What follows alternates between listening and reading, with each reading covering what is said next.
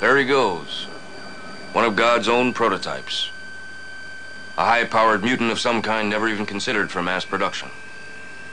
Too weird to live, and too rare to die.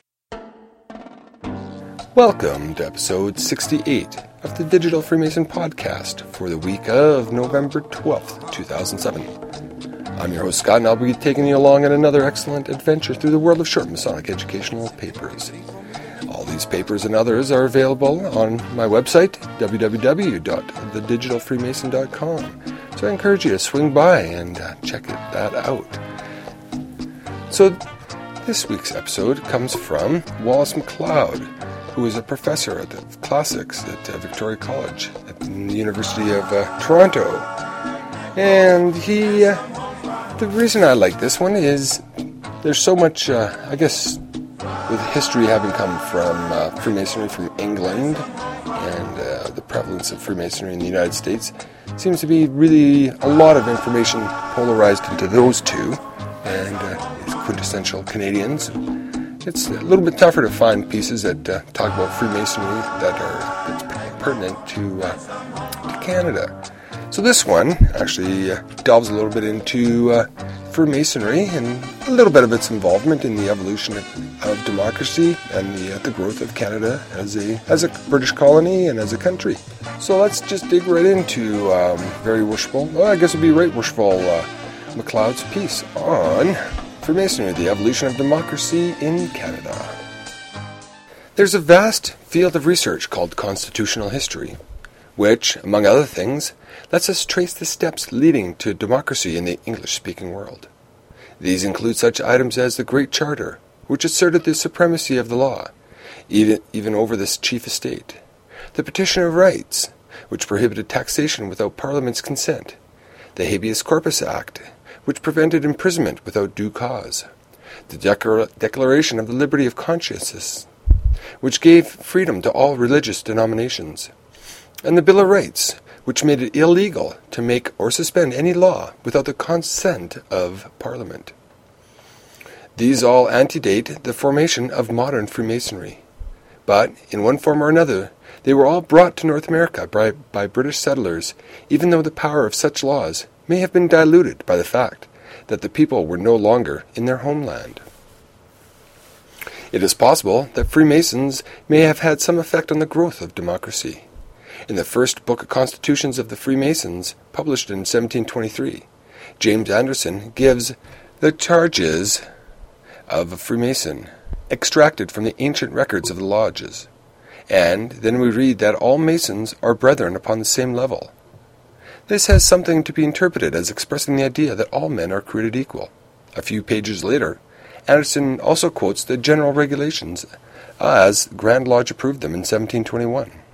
One rule runs as follows: all matters are to be determined in the Grand Lodge by a majority of votes, each member having 1 vote and the Grand Master having 2 votes.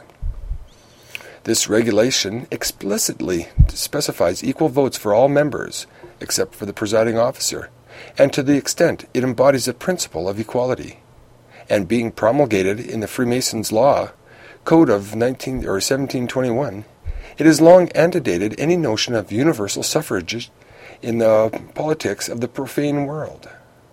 One might well imagine that, over the course of time, those who have belonged to Masonic organizations with rules like this would assimilate or perhaps generalize such an ideal. This might affect their attitudes to authoritarian actions on the part of the government. But we know that, from time to time, particularly in the colonies, the British Parliament seemed to have imposed certain measures that were not supported by the people. In the circumstances, it might be tempting to conclude that Freemasons would be leaders in the struggle for democracy. In fact, we have seen their role in the Constitutional Conference that was held in Philadelphia in 1787. But further north in Canada, over the course of time, they were also associated with similar changes, even though there was never any such constitutional conference. On March 1738, Major James Phillips was warranted from Boston as the first provincial Grand Master of Nova Scotia. He was the nephew of the governor of the colony, Colonel Richard Phillips. The first lodge in what is now Canada was instituted in Annapolis Royal, in Nova Scotia, in June of 1738, under the authority of the provincial Grand Master. Quebec became British with the Battle of the Plains of the Abraham in September of 1759, when an army under the command of General Wolfe defeated the French. And, as W.R. Deslo notes, it is claimed that Wolfe was a member of the Midden Military Lodge. A scant 10 weeks after the battle, in November, 6 military lodges in Wolfe's army formed the Provincial Grand Lodge of Quebec. It eventually began to institute civilian lodges in the area under its jurisdiction. This Provincial Grand Lodge and its successors were the chief agents that helped Masonry expand to the west. Of course, in the American War of Independence, there were Masons on both sides. The earliest Masonic record in what is now Ontario is the certificate dated 1780 in February of Henry Nels, a New Yorker, who was initiated in the lodge in the 8th or King's Own Regiment of Foot, number 5 on the Provincial Register of Quebec. After the Revolution, many of those on the losing side migrated north to Canada. More than 30,000 moved to the Atlantic colonies. 2,000 settled in Quebec. 7,500 came into what is now Ontario. These loyalists included many Freemasons who had fought on the British side. Thomas Merritt, in the Queen's Rangers and eventually Sheriff of Lincoln County, was the first master of St. George's Lodge in St. Catharines in 1816. Colonel John Butler, who organized Butler's Rangers during the Revolution, was Provincial Grand Senior Warden in 1795. Major James Rogers of Rogers Rangers is on record as Master of St. James's, number 14, in 1781. Major Edward Jessup, commander of the Loyal Rangers, or Jessup's Corps, was the first Senior Warden of Lodge 13 near Brockville in 1799. Major Peter Van Alston of Cooler's Corps led the refugees who settled in Adolphston in 1784, and he was Master of St. James, number 7 in Fredericksburg in 1797. Stephen Jarvis, a loyalist from Connecticut who eventually became Gentleman Usher of the Black Rod in the Legislative Assembly of Upper Canada, was a charter member in St. Andrews, number 1 in Toronto, back in 1822. Colonel Joseph Ryerson, who fought in the Prince of Wales Regiment, was master of Lodge number 122 in Charlottesville, which was organized in 1803. And these are but a sample. About each of them, there is a lot more that can obviously be said. People such as these have played a pivotal role in the continued evolution of democracy. Canada still honors a group of men known as the Fathers of Confederation. They met several times in 1864 and carried out negotiations that eventually led to the British North America Act. By its terms, the Dominion of Canada came into existence on July 1, 1867, as a self-governing country in the British Commonwealth of Nations.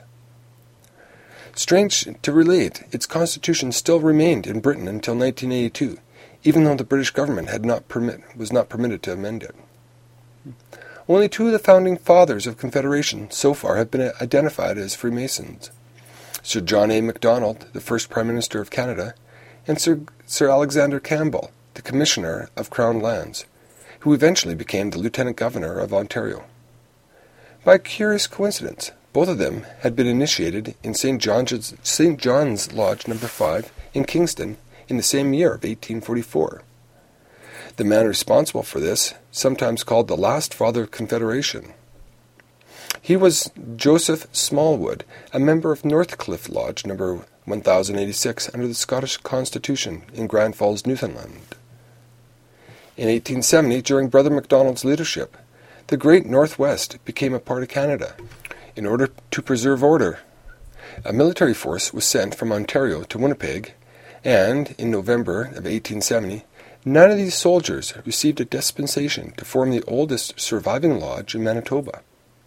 As settlement progressed westward across the prairies, Freemasonry reached Saskatchewan in 1879 and Alberta in 1882. In February of 1965, after a prolonged debate, a distinctive Canadian flag with a maple leaf was adopted to take the place of the so-called Red Ensign. The prime mover in this discussion was Honourable John Ross Matheson, who had been initiated in Queen's Lodge No. 578 in Kingston back in 1940. From its very inception, modern Freemasonry has fostered an atmosphere of freedom and equality. In short, we find, as we have found elsewhere, that even though the history of the evolution of democracy is quite different in Canada, Freemasons did play a substantial role in that evolution. So that wasn't quite what I had anticipated when it came to Freemasonry's impact on the evolution of democracy within Canada. Still, it gives a sort of fairly good rattling down of some of the people. I would like to have seen a little bit more of the events, but you know what that does? That gives me a little bit of an idea as to something that I can further strive to understand, find out, and root through. So that's this week's episode of The Digital Freemason. I've been your host, Scott, and I've enjoyed our time together. And I'd hope that you'd swing by our website at www.thedigitalfreemason.com and leave a message, or if you have any comments or anything like that, by all means do that. The thing I'd be looking for is starting to get a little bit low on what I'll call good quality material for future podcasts. So if you have anything like that, by all means, email those or any comments to me at thedigitalfreemason.com. I guess the actual email address is podcast@thedigitalfreemason.com. So until next week, be sure to keep the shiny side up.